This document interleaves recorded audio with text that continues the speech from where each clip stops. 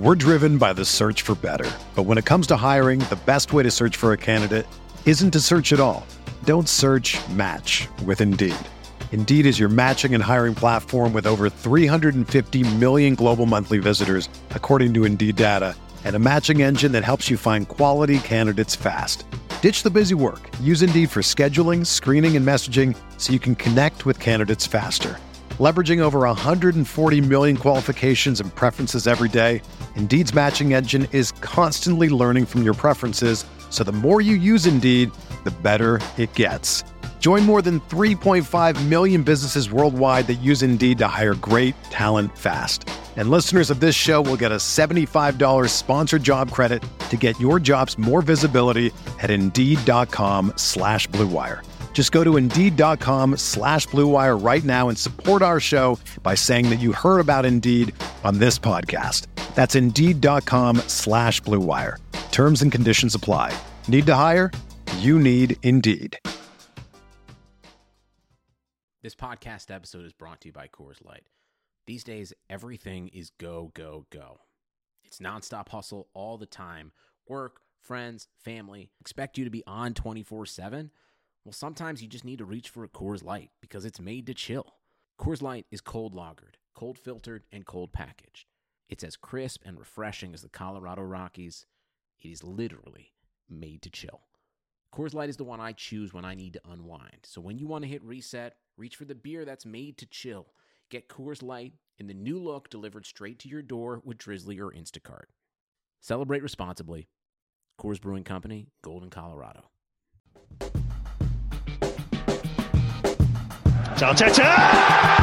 What a strike! What a screamer! Zola! And a fantastic goal! Arsenal back in it! And here's Limpar, lines it up, finds the net. Arsenal in front. Hello and welcome to the Arsenal Vision post-match podcast with your host today, me, Tim Stillman. That's right, Elliot is waylaid with work. He's just not committed enough to the podcast, so he's had a big paddy and he's left me in the host's chair. But hopefully this does mean that some of our guests will be able to finish their answers without being interrupted. We'll see presently. Before I introduce our guests for today, I just wanted to do a little bit of admin.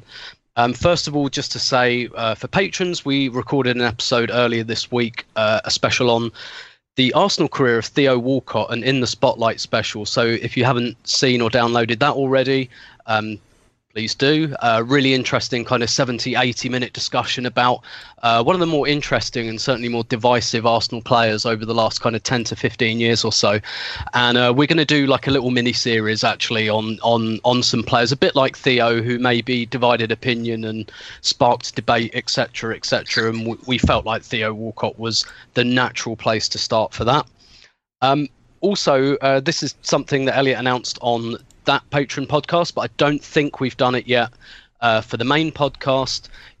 Some of you will know that we started a fundraiser for the Arsenal Foundation about a week and a half ago. We had the aim of raising £10,000, and we thought that might take about a month.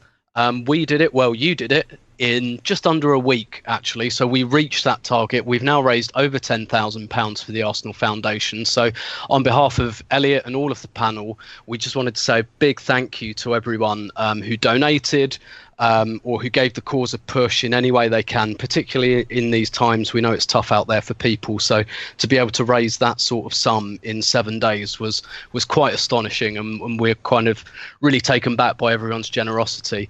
That link is still live because we've exceeded our target doesn't mean we have to close the link, and we'll throw that out with the pod description notes. So if people still want to contribute, they can do.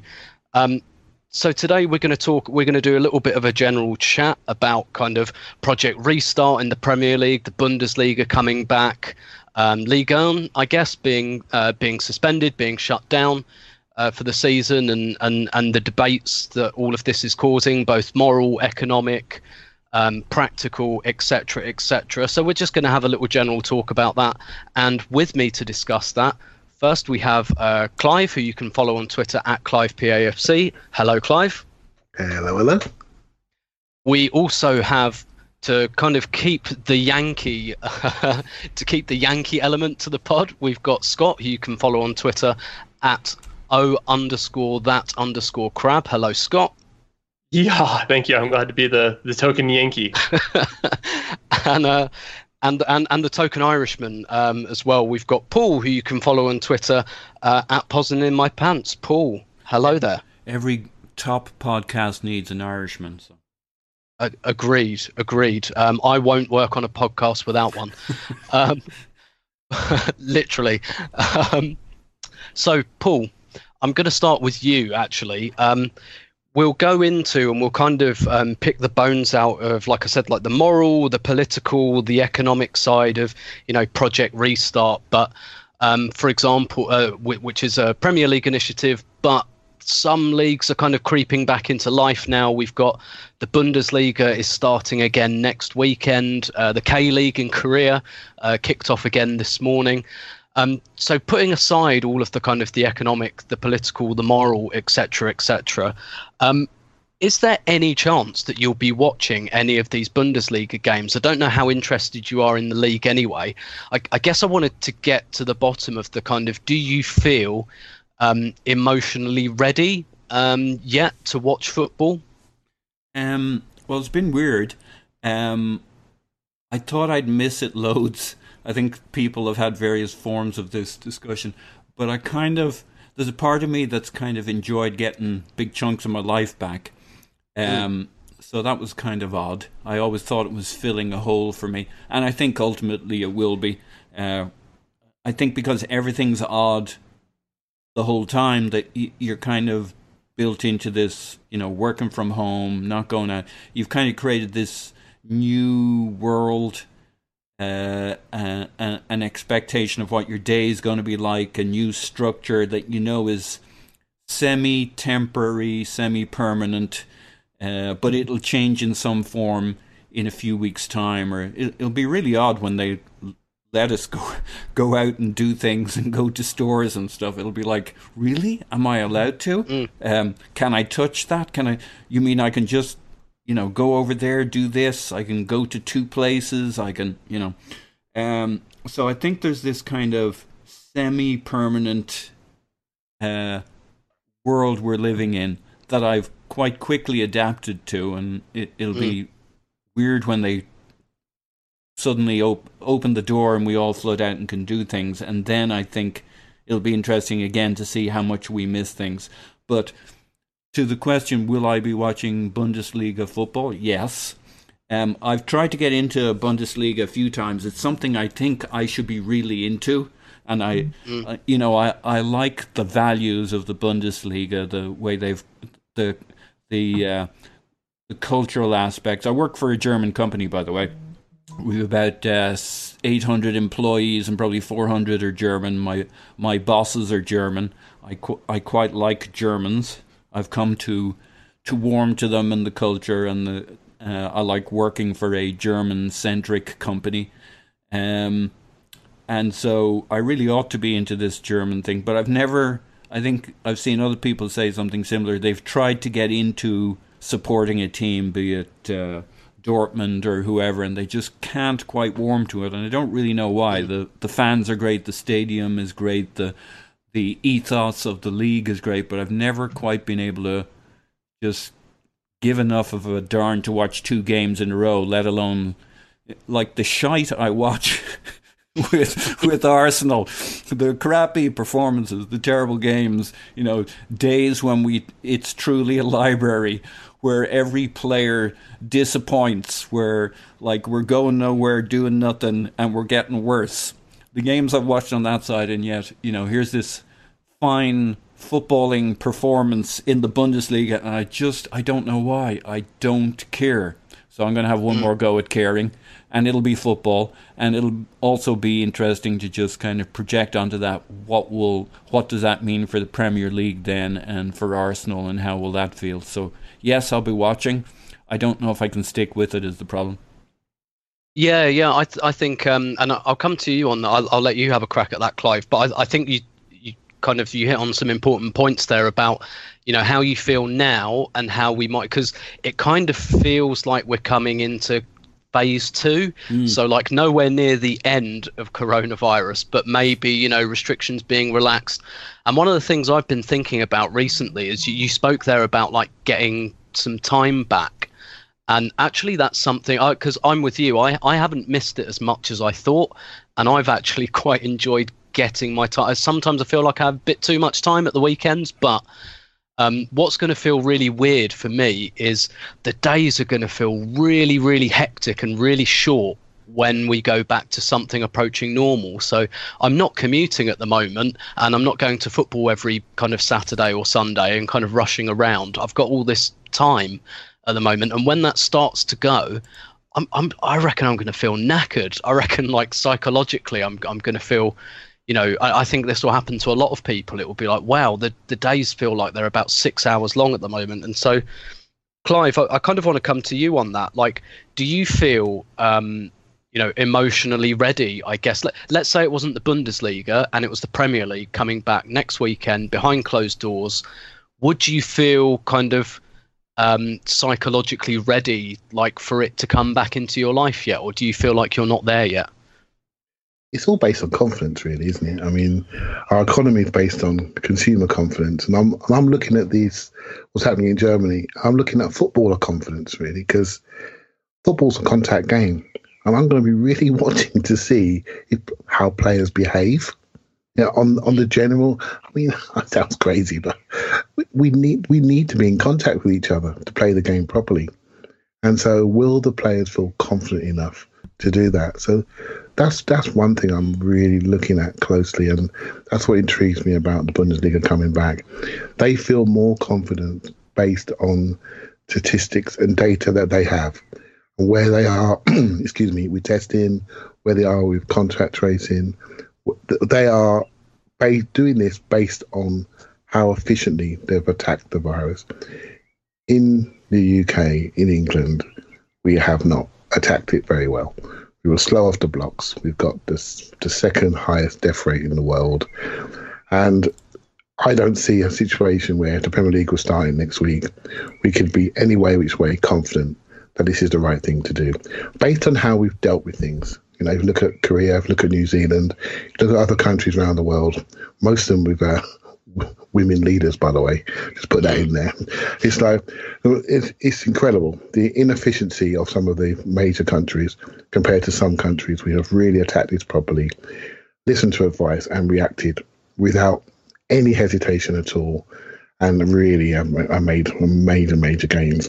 And so there's a different feeling in those countries about restarting, because they know there's an elimination of the virus up to a certain point. Whereas we're not in that situation. Absolutely not. I really worry about this. I really do.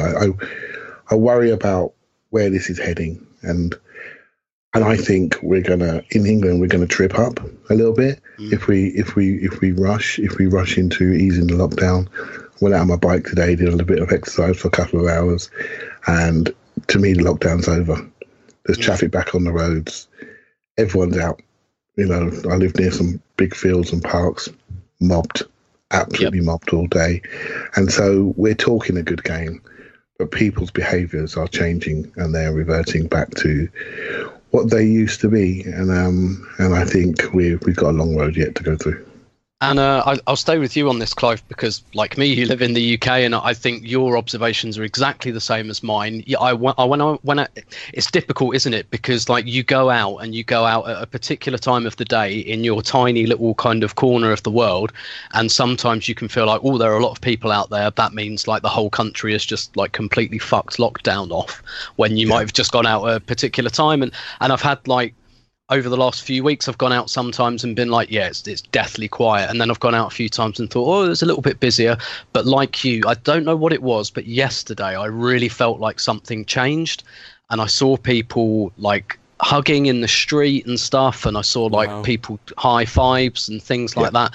Like people who clearly, who hadn't seen each other for a while and have arbitrarily kind of decided, that's it. Like I've done this now.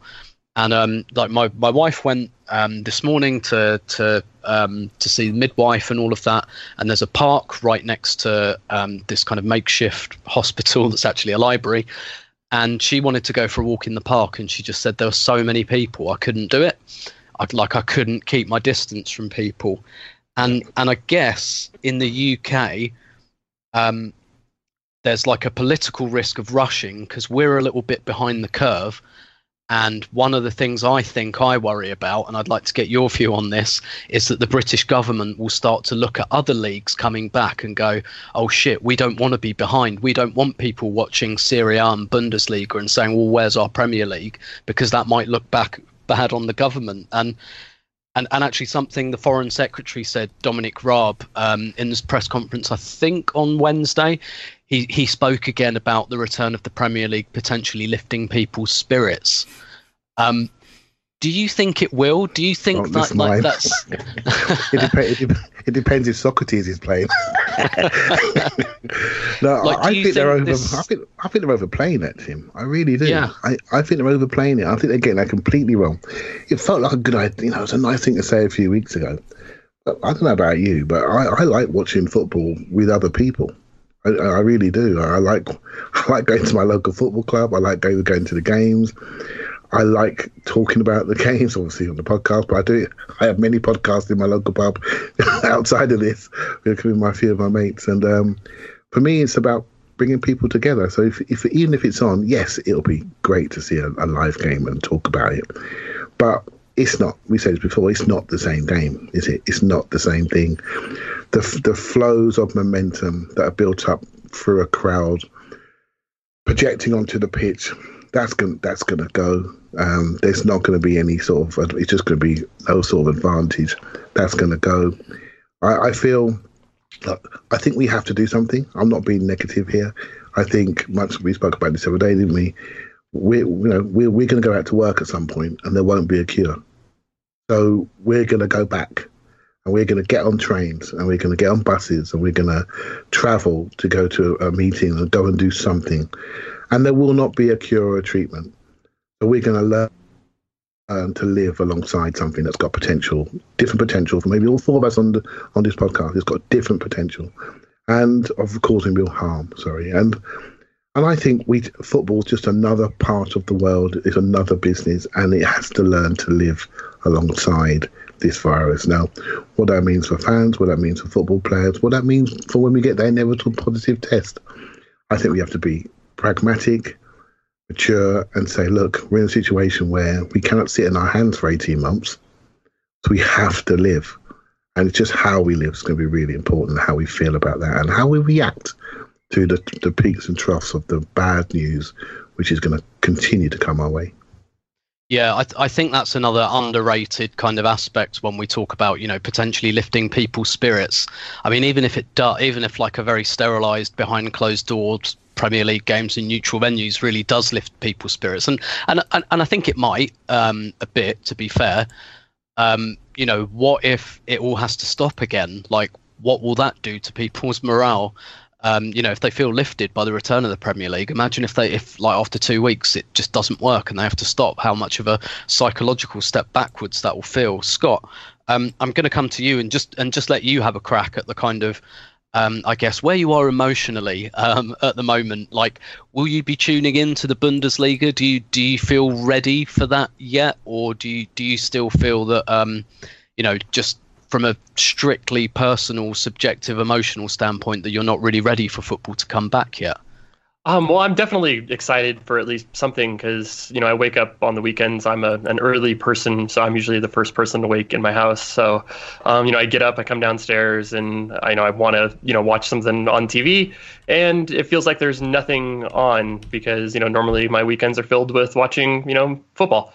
So it'll be nice to at least have that. Watching the Bundesliga was always kind of my second choice. If, the 7 a.m. kickoffs weren't especially good in the Premier League, I would look to see what the 6:30 matches were in the Bundesliga. And those would usually be kind of choose between those two. So I am excited for that. It is a little bit weird to kind of see that, especially it's going to be a weird thing to see matches behind closed door because the fans are such a big part of, the atmosphere. And, I kind of got, stick for saying this on Twitter the other day, but it's a big part of the product. It adds a certain thing to what you're watching. You know, if it wasn't important, why would they have the microphones to be able to pick up all that crowd noise, or why would all of that? It's just, it adds something, and it feels a little bit weird when there isn't fans there. Like you're watching something.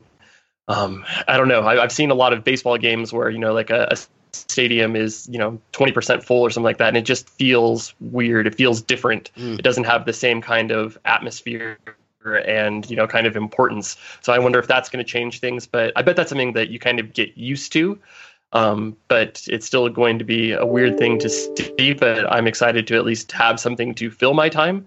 Because, you know, I've been, you know, affected by the lockdown thing. I'm currently furloughed. So, you know, all of my days feel a little bit weird, where I, you know, every day kind of feels like a weekend. I don't know how to fill up my time. I have all of this extra time now, so I'm kind of on the opposite of everybody else. So I have so much time that I need something now to fill it up. So I'm excited to at least have that.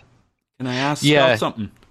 Yes. Yeah, go for it. So, like, when I was listening to our British mates here, it seemed really weird. The world they're describing, the people are kind of beginning to act like there's no lockdown, and what's it like where you are? I'm in Chicago, obviously. And we are well and truly locked down, and people are treating each other like they got leprosy, which is great. And we're beginning to smooth out and flatten our curve a bit in Chicago. What's it like where you are?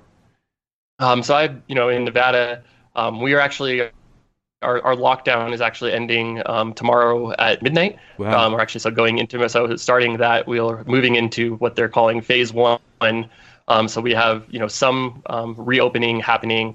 I think actually restaurants are opening with 50% capacity. That's the general kind of thing, is everything is going to be about half capacity. Stores are still closed for the most part, you know, to just do like pickup and those kinds of things.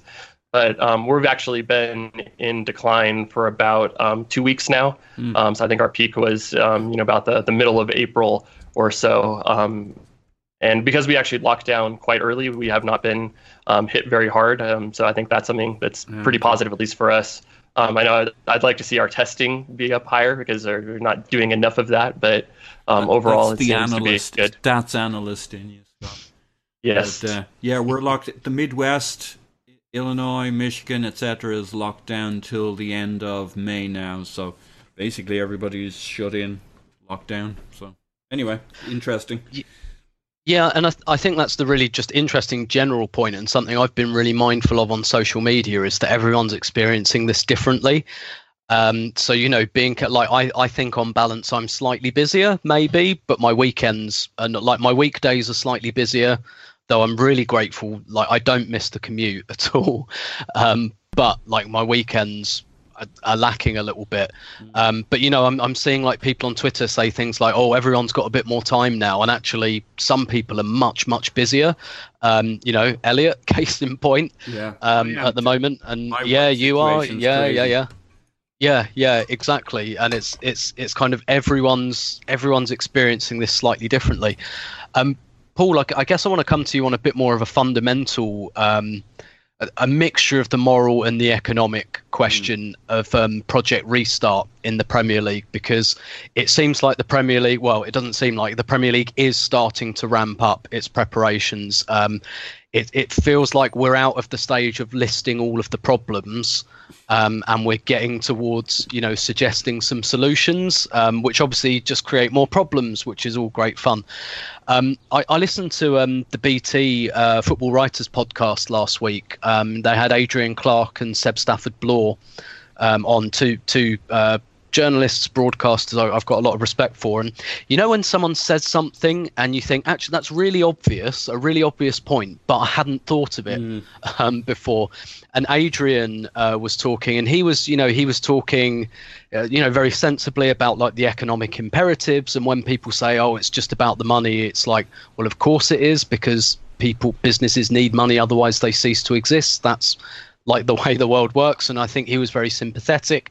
But a phrase he came out with really, really stuck with me when he was talking about like the return of the Bundesliga, for example, and training grounds opening. He said, if money didn't exist, if you took the economic part of it out, there is no way football would be talking about returning at the moment. Like, it wouldn't even be a conversation. That would be parked until later in the year. And so I guess what I want to ask you, Paul, is to what extent is there a distinction between what football and the Premier League is doing and the rest of the economy is doing? In your mind, is there a line here between the Premier League just being a bit insensitive and a bit greedy, or are you totally sympathetic to the idea that they just must do this to survive? Where do you come down on that? I certainly come down on the side of they kinda must do this. I don't know if it's to survive, but they kinda must do this. This is a business, and it's a business of sport, but there are contracts, commitments, people are getting paid, huge amounts of money are moving around. It just happens to be a business that we really enjoy watching, hopefully. I do think there's an imperative, like the exact timing and the exact how is another matter. But if it's now mostly safe, because it can't be 100% safe, but nothing can be for anybody. But I also think there are safety issues, whether you, for example, just generally talking about lockdown versus not lockdown. There's two sides to safety, and we needed to do what we're doing right now. The timing when it ends is another matter, but you can't. It's not healthy for the economy, for people's mental states to be home. To be isolated, to be on their own, for life to change so much. I mean, life's kind of okay for me. I'm not miserable or unhappy, but I could imagine circumstances in which me or somebody else could be in a very difficult situation right now. So I do think there's imperatives from a number of standpoints for things to start getting back to normal, and football is absolutely no different. It's very much the stuff of life, and football at the top level is a business, and it's an economic business in which money flows down through the leagues and through the organizations and down into the grassroots, and people need things to do, and they need. You may not think football is necessarily meaningful, but it is. And depending on where you're at in life, it has a lot of meaning for you. And the money from the Premier League goes down to the leagues below it and down into grassroots. And you can argue it should be more, but it's still a lot of money flows down. And the money that goes out to professional footballers that they spend, and to the organizations, and through the communities from football. Tax, etc., etc. It's absolutely a business. Now, should it start in June versus July versus September? I don't know. But this idea that we'll cancel football and we won't be able to play it next year either because of this, that, or the other. I mean, if we look hard at it and we decide football can't be played for the next 18 months because it's such a huge risk, okay, I mean, I'm open to that, but that's not the way I lean. I think we've got to very soon work out how teams can play football and move forward and test the snot out of everybody.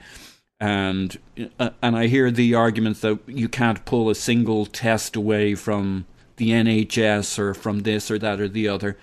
I don't know that I 100%. Now, I've nothing against the idea that the NHS should be supported and funded, but I really think we've got to start gearing up to moving forward in each aspect of life, and they work together. And football is important, and the business of football is important to people's livelihoods. And I mean, my own personality type comes into this. I'm not particularly risk averse. I'm not a worrier, so that's always going to be part of how I feel about it. But yeah, I'm ready. I think we should. Having done due diligence to work out that now is the time versus 2-3 months away. And again, that's kind of doing your homework, understanding the implications and the risks, and and considering the backup plans for if suddenly there are outbreaks and, you know, teams are coming down with stuff, and having plans to deal with all contingencies. So having done all our homework, yeah, I'm ready to move forward, and I think there's an ethical and moral imperative to do so when it's reasonably safe. There are no absolutes. It'll never be 100% safe. Yeah, and Clive, I want to come to you on this because I know this is a discussion you and I have had quite a bit, off mic, actually, quite a lot in recent weeks. You know, we've been talking about how everyone's workplaces are going to look different very, very soon. Shift, like if you work in an office, shift working. Just taking London as an example, we are not going to go from everyone's working from home to, right, everyone get back on the train at 8 o'clock in the morning and get in at 9 o'clock in the morning and pack into your offices and everything. Like, that's not going to happen. There's going to be, something phased. And so football, is going to look very different because of the economic imperative for it to come back. And what we've seen in the UK, Clive, is a lot of kind of football has become a political football. So you've got Dominic Raab's comments there about the Premier League lifting people's spirits. A couple of weeks earlier, the Health Secretary kind of applied some pressure on Premier League players to kind of contribute more to the NHS than they already do through their taxes. And so football's kind of been singled out. And like lots of people are talking about football like it isn't a business that needs to plan for its to return like every other business. But we talk about like offices looking different and things like that. That's possible. That's the art of the possible. You can socially distance in an office. You can shift work. You can take the pressure off public transport. You can do things to the football environment to make it, play behind closed doors, neutral venues, etc., etc. But when it comes down to it on the pitch, you can't socially distance. You can't get away from 22 people sweating and spitting and running alongside each other and grabbing each other's shirts and all of that. So to what extent, Clive, do you think that football has, could and should be singled out? To what extent is it distinct from business, or do you think it's just completely unfair that it's been singled out in this way? Football's it's the world's game, according to me, that is, right? So if you support NFL, then maybe you don't think that way. And but really, if you think about the different regions in the world, a lot of the world play football. And so I'm looking at our TV figures, for example, BT and Sky. Those numbers are not really going up. And Tim, we can have a big debate about VAR and what the game's doing to itself, and late changes of games. But I feel as though football was really, really close to eating itself. Right? It really was, in my opinion. And I know you've got a separate interest in the ladies' game, and I've got a separate interest in the non-league game, and it coexists alongside Arsenal. So I was already in my mind. Also, watch every minute of every Arsenal game. But I was trying to almost protect myself because I get so annoyed about certain things that are happening about the game and about the team and the club. So if I overly emotionally invest in it, I'm worried what it do for my sanity. So I diversify my football, and it helps me to learn, etc., etc. So I really think, with the money's a good angle, right? We've got 750 million quid we owe, so we have to try to do something. And, the Premier League's got a £4.4 billion deal for its 7 packages that it sold. So we're talking about a lot of money and a lot of investment that have been forward planned for 4 or 5 years. So we're really in a situation where we are in bed with the TV. And so we have no choice. We have no choice. There will be, unless we want to see David Hilliers and Ian Sellies running around our midfield against him, this is what we're going to have, right? So, because that's what we used to have. We used to have a game where the wages weren't astronomical, and we had good old local lads playing in our first team, and we loved them. We absolutely loved them. Steve Morrow, we go through a list of them, and they were good, solid pros that played for us and won medals for us, right? So that those days have gone. It's a global game, and we are committed. We are committed, and so we are committed to coming back. And again, I said earlier, I'm looking forward to seeing what the German game, any game, looks like, to see if it looks like the game that we know and love. And that to me is going to be so interesting to how they can build these players to a psychological pitch. They can actually play the game, because they're like us. They're watching the news. They're watching the news rolling around. They're watching these daily briefings. They're online. They're watching all these different theories and etc. And they must be confused. They must be massively, or the word is conflicted. Actually, they must be conflicted, knowing that they have to go out there and give it a go, but also wondering if it's okay to give it a go. And I don't want to get political, but I wouldn't believe Dominic Raab, right? Do you see what I mean? And I wouldn't believe, and the people that we've got in charge are really not inspiring confidence. But you have to find your confidence, and that's going to be in your doctors, in your coaches, and they have to make you believe. And listening to David Ornstein this week, there's a lot of worry from the Premier League doctors. There's a lot of worry about what is safe, what is the right thing to do.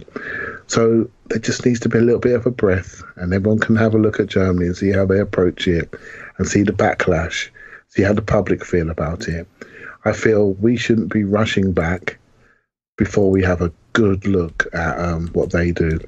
Although I do hear there's a mid-June date being thrown around, I've heard, and it'd be interesting to see if that sticks and starts to really, be a roadmap to us really coming back for real going forward. Yeah, and one of the things I'd read about the Bundesliga actually is that it's not quite as it's just because we're fine and everything's great over here, that actually Germany are kind of grappling with the contract issue, and they're basically thinking maybe this is a bit too early, but we've got a window here and we can get this done before the contract issue comes up. And perhaps if that issue weren't there, or if contracts ran till July the 30th or August the 30th, the feeling is the Bundesliga might wait a month or two. But I think it's quite understandable that's a really big issue, and that's one we'll talk about in a minute. But Clive, I want to stay with you before I move on to Scott.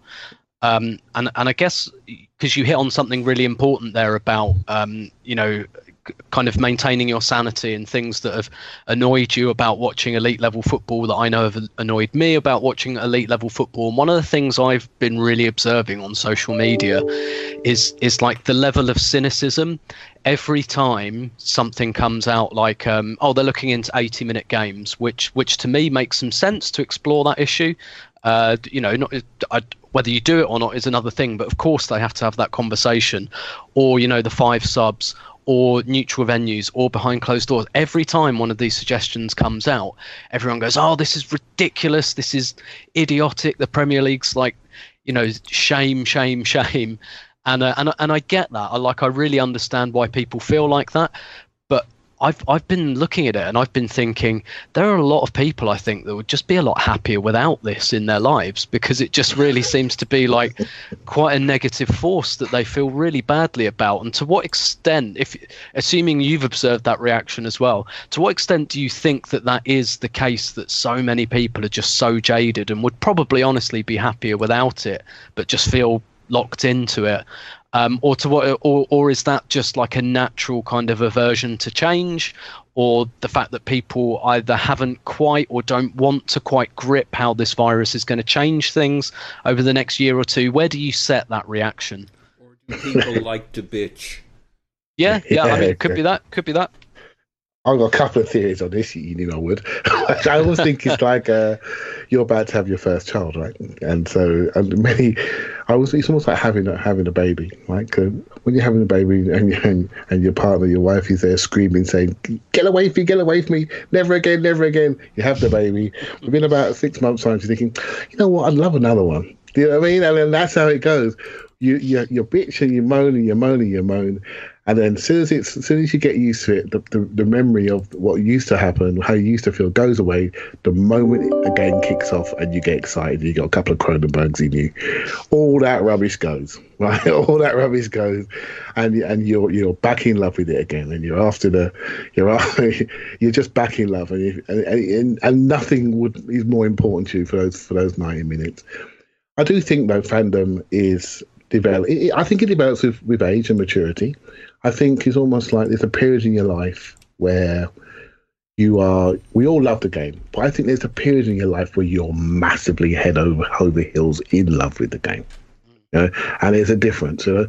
I used to, me and you, Tim, talk about, for example, Aaron Ramsey, right? Let's take, for example. And I look back and I realize for some people, that player represents a period in their life when they were young, they could go every single week, they could really invest emotionally, less distractions, less family ties. They could absolutely 1000% go to the football, and it really means everything to them. And if there's a player in that period which you really like, he's massive to you. You know what I mean? He's massive to you. Now, you know, I used to love Patrick Vieira. He was my period where I was absolutely in love with the game. 30 plus games a season, home and away, Europe, the lot.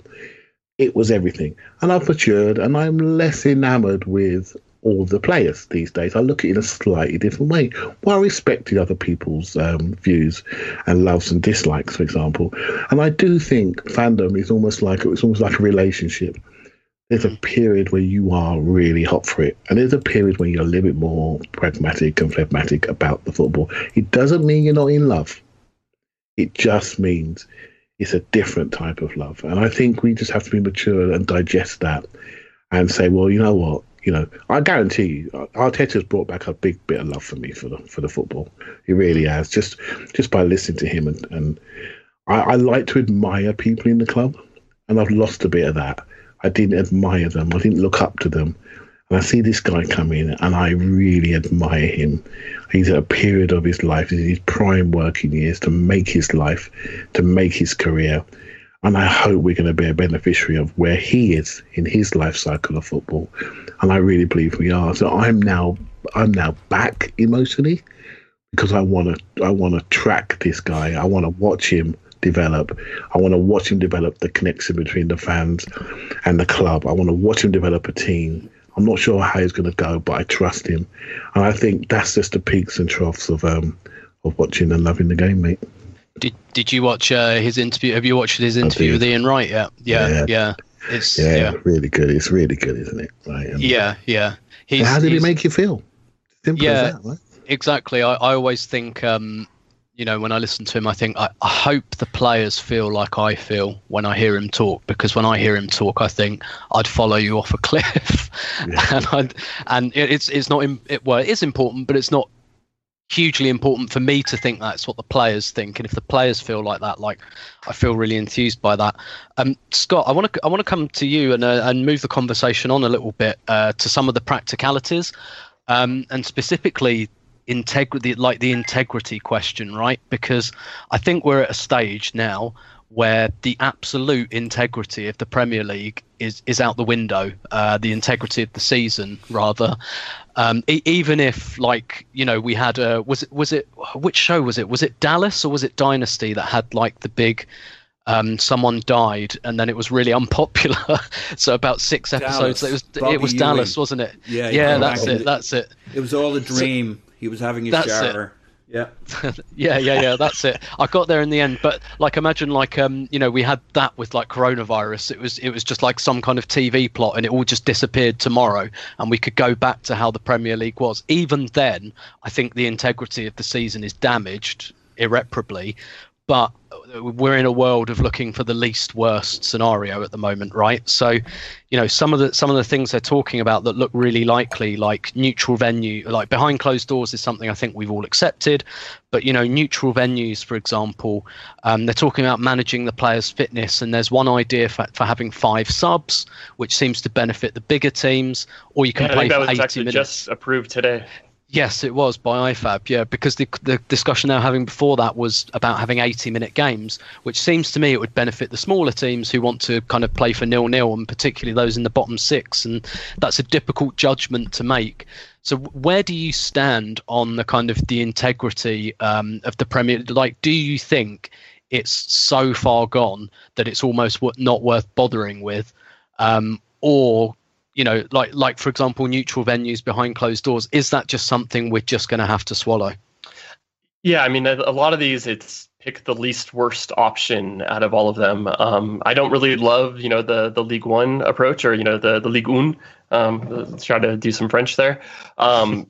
Because, the season wasn't actually finished. So I think, they're actually going through and saying this is what's done. I don't think that's particularly fair. A lot of things can change over the last, I guess it's like a third or, a quarter of a season left or so. I think most of the leagues have gone through about, 26, game weeks or so. So there's still quite a bit can change in that little bit. So that is not really a good option. Playing behind closed doors or in neutral venues, the whole idea of, the home field advantage, it's hard to quantify, but we do know that that's a real thing. And, losing that really, hurts. So, if you had more home matches left, you are going to be at a disadvantage. Or if you have more away matches, you're going to be at an advantage now. This is easier than what it was.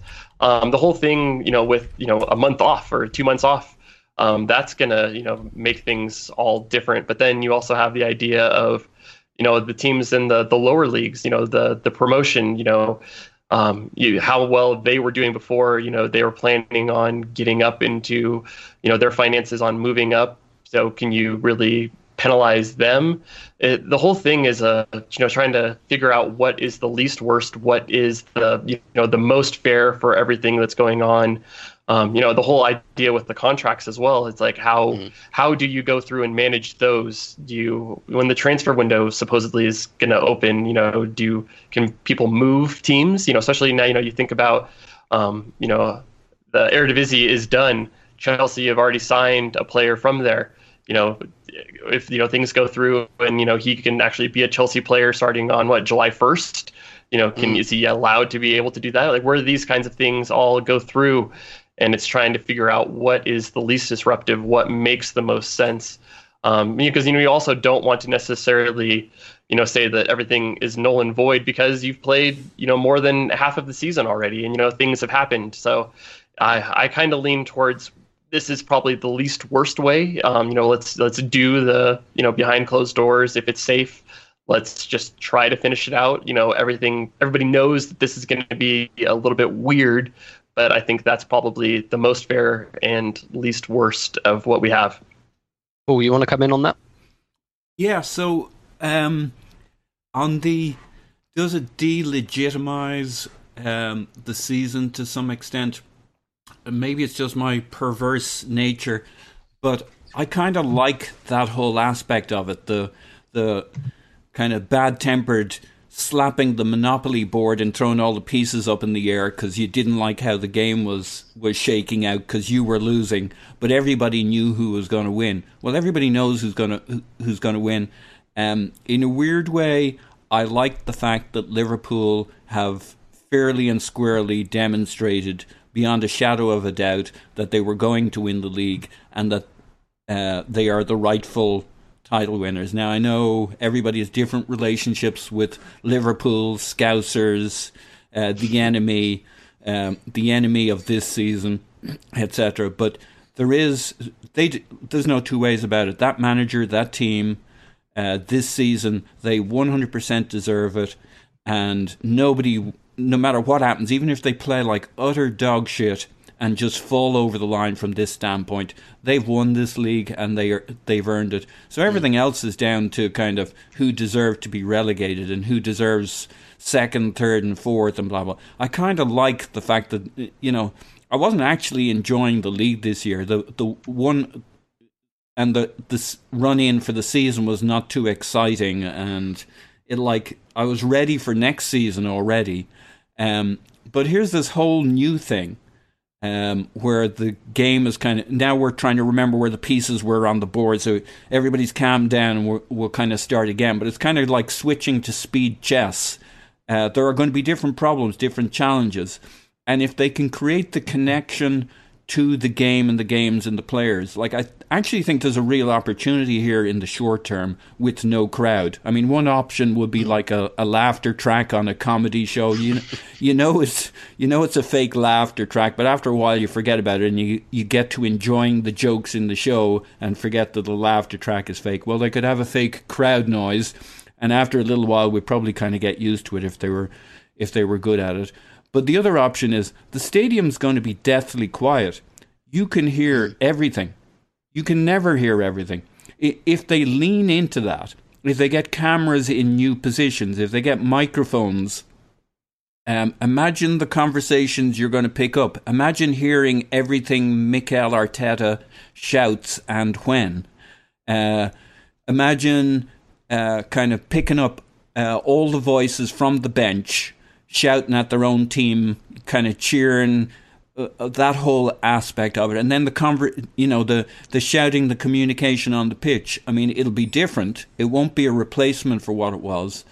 But I think there's a way of creating a connection to this game if they lean into it, where, yeah, it's going to feel weird, but you're going to get the kind of access. It's kind of like that, I don't know what they call that view, but where you start getting different angles of the match available to you online. You can take a top-down view. You can kind of control your own view of the pitch. Suddenly you're getting information you never got before.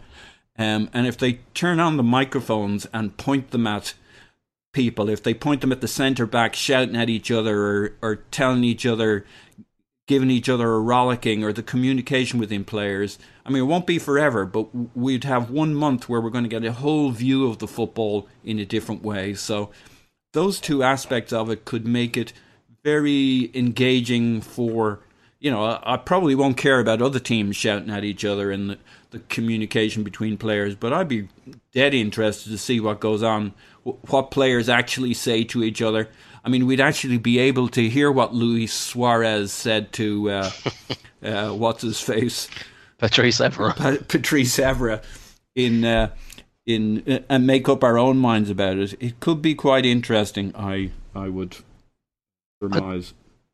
I think one of the things that's quite, and it's understandable, right? Because it's something not many people have experienced, but behind closed doors football, how it changes your perception of what's happening when there's no crowd. I'll give you a good example. Like I have people say to me all the time that they think the women's game is much slower than the men's. Yeah. It is a bit. It's not as much as people think. That what governs that perception is the low crowds. Yeah. The fact that there aren't 30,000 people screaming and swearing, that really creates the perception that it's not as intense. And actually, when people come to watch something like the Women's World Cup, where there are 40,000 fans shouting, people were like, actually, this is more intense than I thought. And it's amazing how much that governs your perception.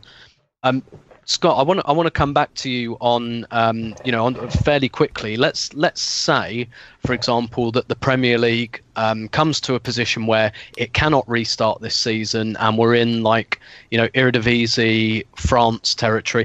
I don't think that's going to happen because they had different broadcasting situations going on that govern some of those situations. But let's say we get to end of May, beginning of June, and there's just no prospect of restarting the Premier League.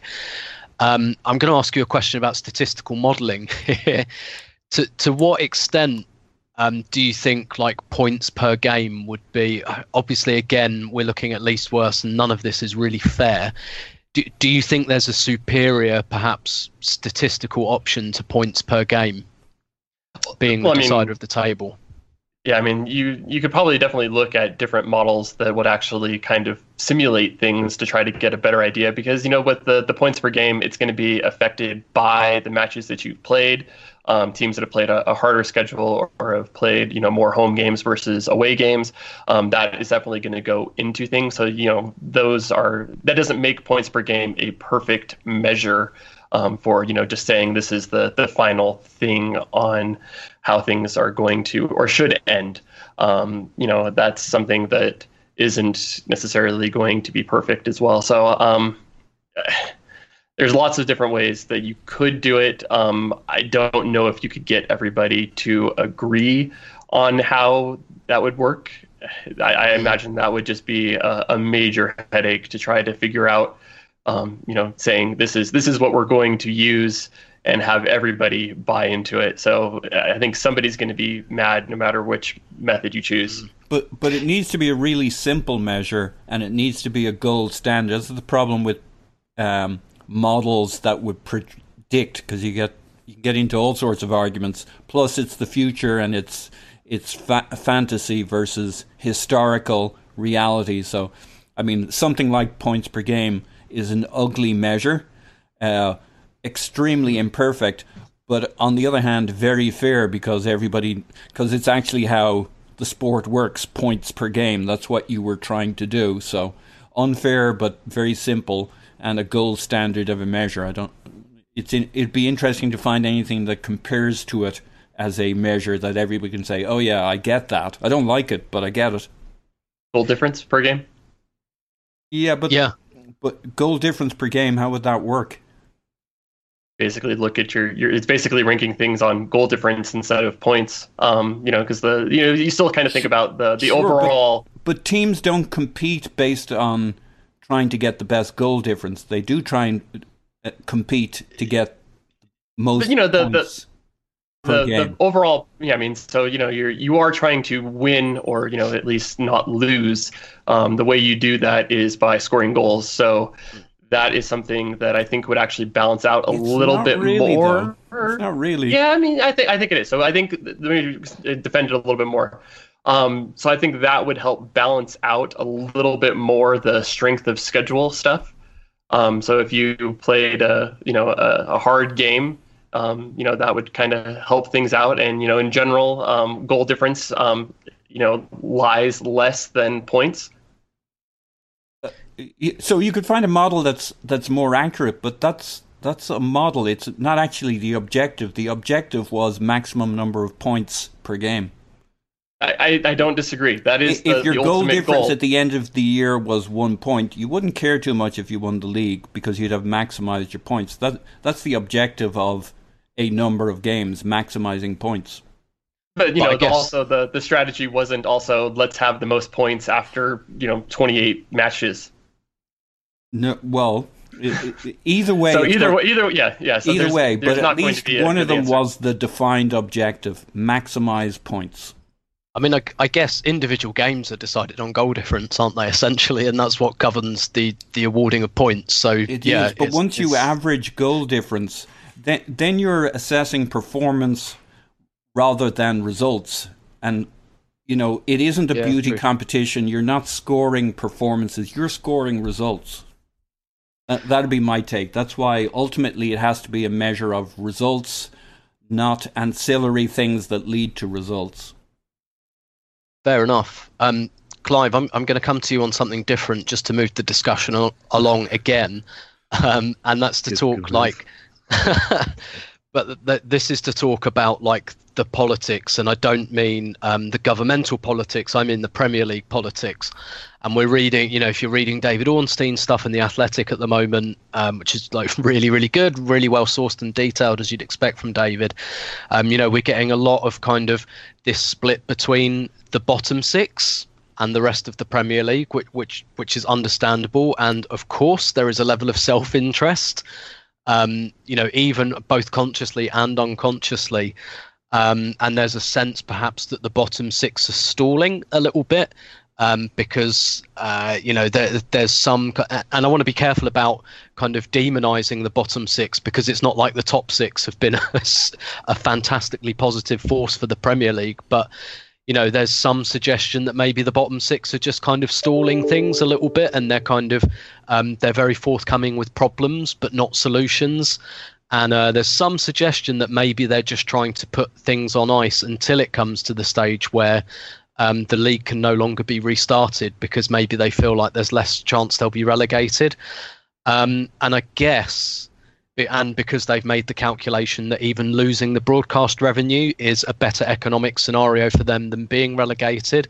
And there's all these kind of politics going on at the moment. And then, how does that impact the future relationship when the top six, if the top six feel diddled by the bottom six, basically, and then we come to like the next TV deal, how does the top six might then say, well, come on, you guys did us over on the restart, so we're not doing the collective bargaining anymore. What are your kind of I guess, to what extent is this understandable, and to what extent is this like just a bit morally despicable, I guess, this kind of level of self-interest in the politics of all of these arrangements?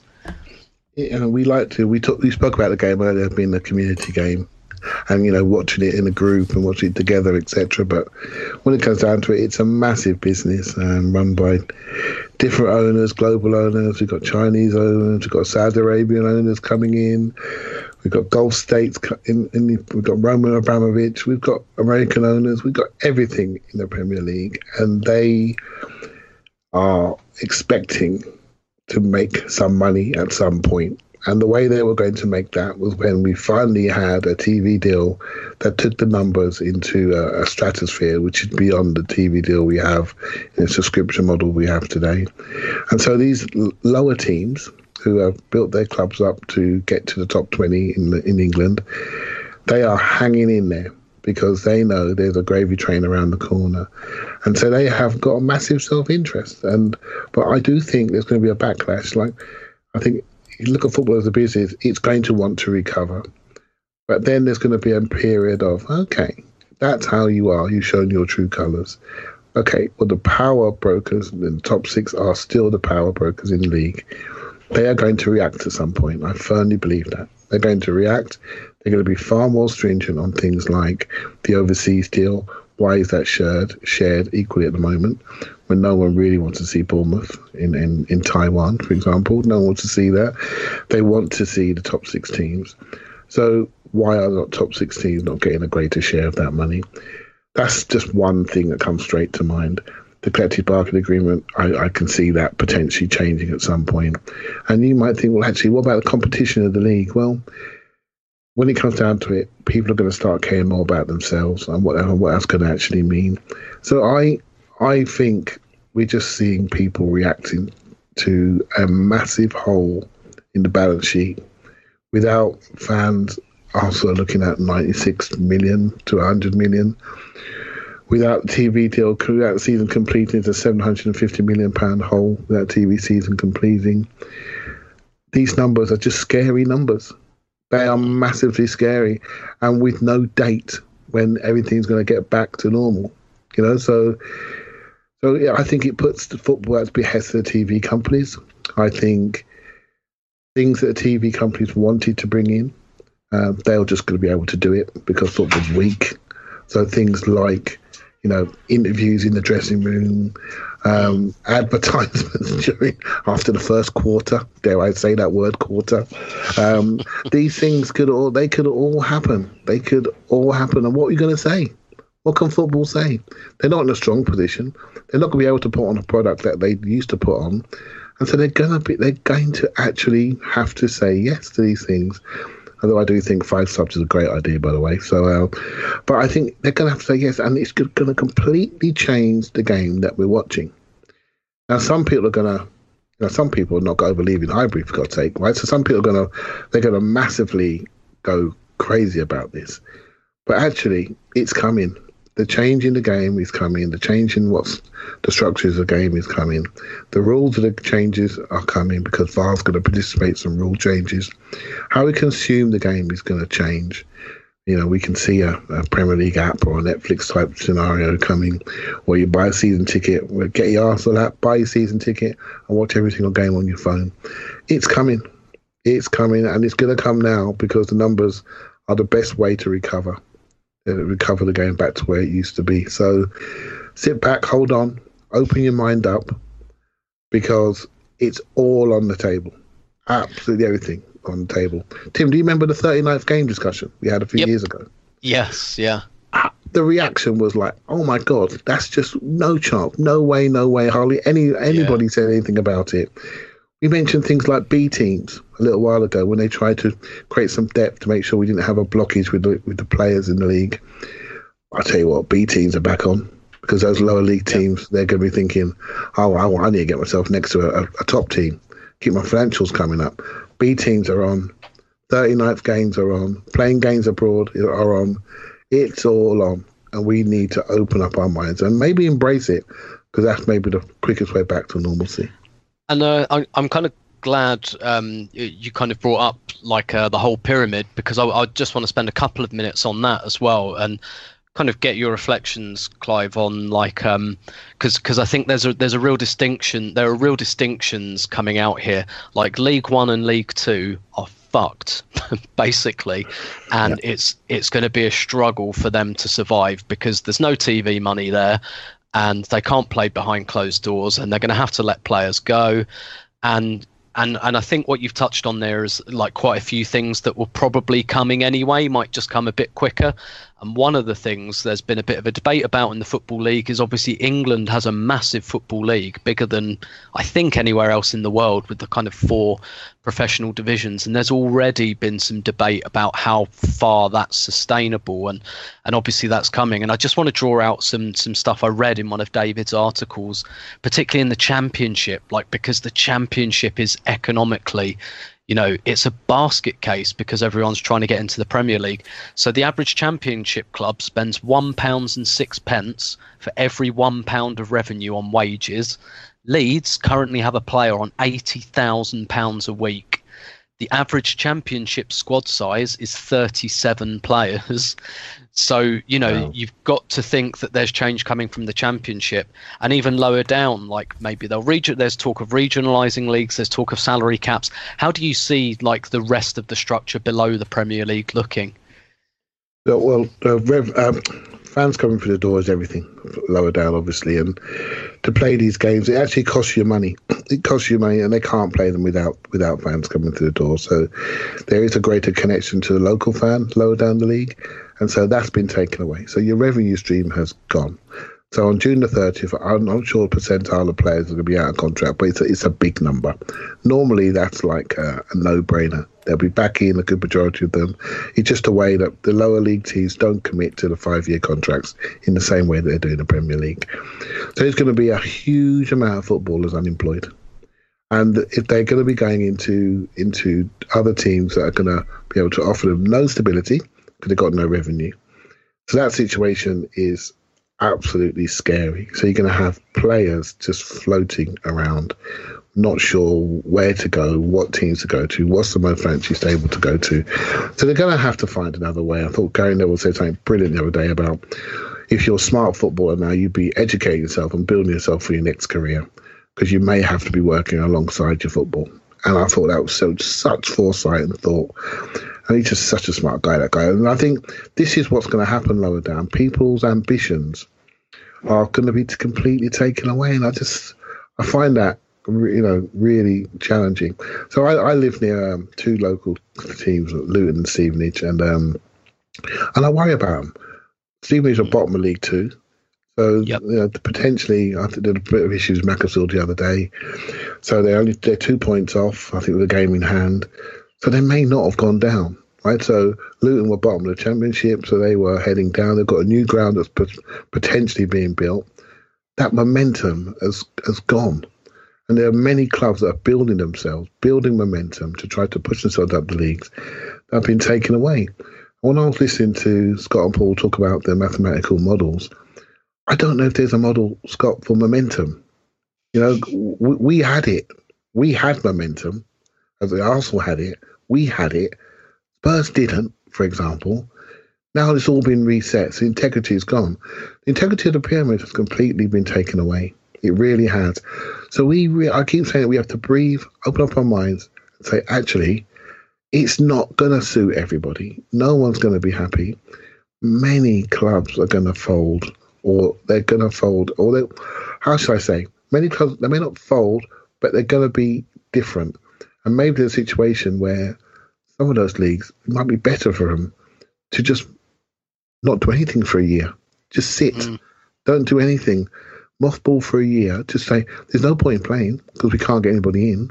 We can't get revenue over the bar. We can't do anything. So same for non-league lower down, the club I work with. Their revenue comes from the bar, comes from social events, comes from mass gatherings. If there's no mass gatherings, there's no revenue. So we can't pay players. So, and that's not the only one. Once you go out of the conference, it's the same all the way down. That's how clubs are run. And so this is all being challenged right now. So none of this is short term. It's medium to long term. And science is going to cure it. But I tell you, the pyramid, I mean, driving around the motorways on Saturdays in England is just it's a joy, because there's so many different scars you see going different parts of the country. It's just incredible. It's incredible amount of depth of loyalty of fans going from different parts of the country. That's going to change, and that's a real shame, but it is what it is for next year to 18 months. And Paul, I don't think we can do this without talking about the contract issue. So I want to come to you on that, because I know you've got a hard stop in 9 minutes. So if you kind of need to go subsequently, that's absolutely fine. But I kind of want to touch on the contract issue, because it feels like there are starting to be some developments here on the issue of contracts running out. And like I said earlier, like the Bundesliga, a big part of the reason they're kind of rushing their restart is to get around that problem. But again, David Ornstein's article in The Athletic was kind of detailing some of the options that are on the table. And this is also really difficult, right? Because there's a distinction between football and actual contract law here. And so some of the options they're floating are about for players who are out of contract on June the 30th, because again, there's also the question of, well, are they just allowed to join another team on July the 1st and start playing for them, even though the season might not be over? But they're talking about options like a contract extension until the current season is over, with kind of added insurance options, because most players don't like signing short-term contracts because of the risk of injury and things like that. Again, I don't really know how you do that in contract law, like an as yet to be determined date. Some players might just sign a year contract and just say, okay, fine, I'll just sign for another year and we'll see where we are next year.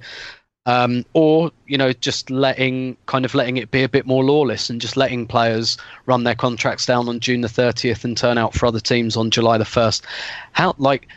How do you see this going? And there are loads of other options in there, like they're thinking of relaxing the loan market, maybe to prop up some of the lower league clubs, so allowing Premier League players to go on loan a bit more, and perhaps separating out the transfer windows so there's a domestic one and an international one. How do you see this shaking out in the next few months? Well, it's an incredibly complex environment, which I'm totally unqualified to talk about. But don't let that stop me. I don't have any hard thoughts. There are going to be some clubs who are incredibly well positioned in all of this. They got shitloads of money, possibly owned by a state somewhere in the Middle East, or a very unkindly but kindly oligarch. So deep pockets, ready to hoover up every opportunity and roll with all the punches. But and small clubs, I think, are going to be screwed whatever happens. Whether they keep things exactly the way they are or they don't, they're going to get screwed either way, because they just won't have the internal resources within their organization. Like, you need staff to be. Remember back in the day when it was Dick Law and one or two people behind him from an admin standpoint, and like now we have 600-700 employees at Arsenal, etc. Well, if you're I don't actually remember what the number is, but it's a substantial number of employees at Arsenal and those bigger clubs. And you need the bandwidth to be able to roll with whatever the punches are. I don't know what the answers are. It seems if we extend the season by an extra month or so, that the best thing for everybody is to just roll everything another month or so.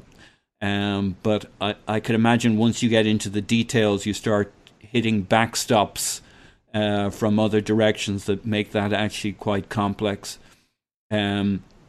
To roll everything on a year, or to turn it into the Wild West, where it's basically everybody starts turning into some variant of a free agent acting on their own. How they get any kind of decision between clubs, players, and agents who can never agree in the simplest of environments without having 3 months of a kind of a Mexican standoff on every individual item, let alone group decisions.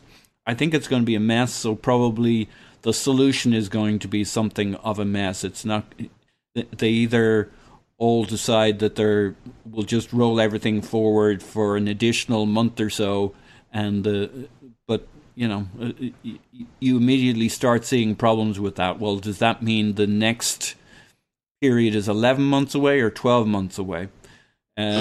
So I could imagine it gets real complex really quick. But what's interesting will be who will have the resources. Well, financially, we know who will benefit. It'll be United, it'll be City, it'll be Chelsea. I think financially, some of the bodies, the UEFA, FIFA, Premier League, watching things like financial fair play or any financial guidelines, will kind of have to step back and let the Wild West happen, because it would just be, when you move all the goalposts, it's like, what rules were people supposed to be sticking to? So I think it gives clubs like your cities a free hand to do whatever the heck it is they want to do and to clean up.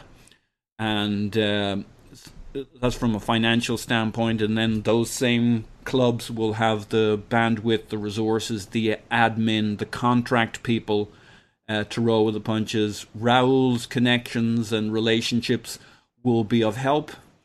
Clubs who are well connected and can make things happen and who can work with agents and have the resources to back it up will do well. So we do I know we have 170 or 160 million in cash in the bank that we have never used for anything, and we probably have our reasons for having it there.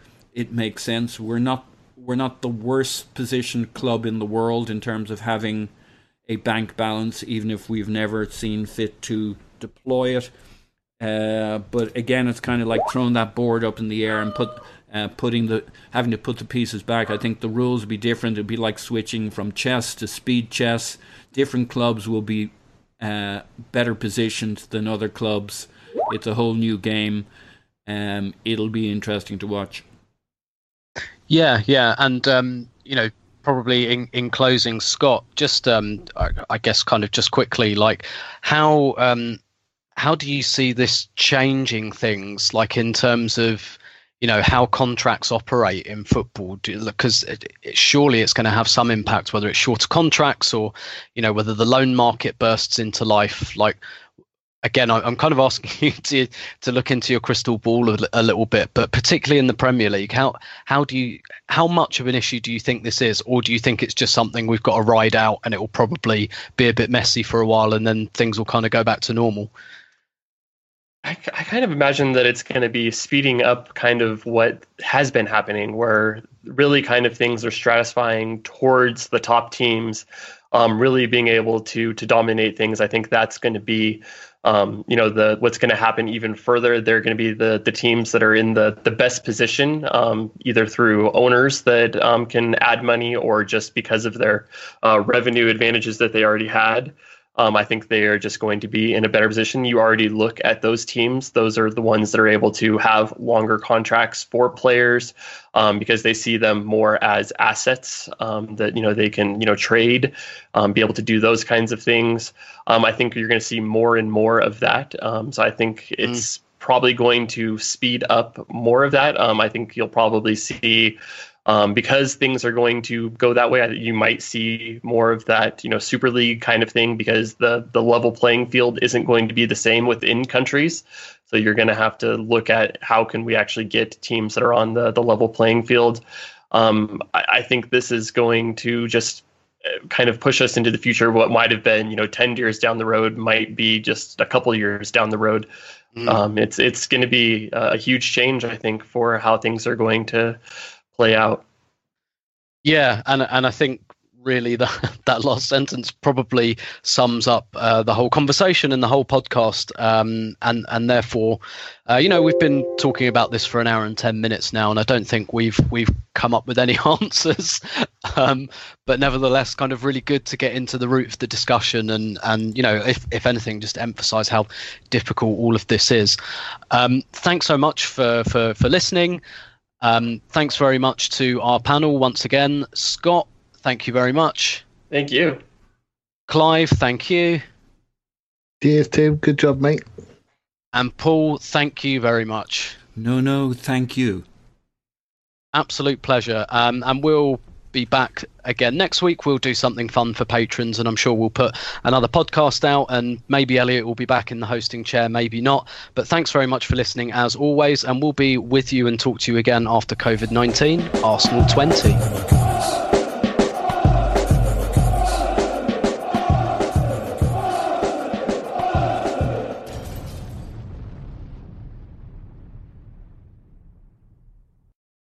Everyone is talking about magnesium. It's all you hear about. But why? What do we know about magnesium? Well, magnesium is the number one mineral that 75% of Americans are deficient in.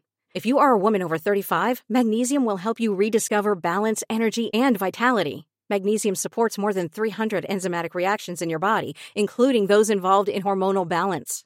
From functional medicine doctors to mental well-being and female hormone experts, we all know that magnesium is the one mineral to improve all aspects of well-being and health. But which one?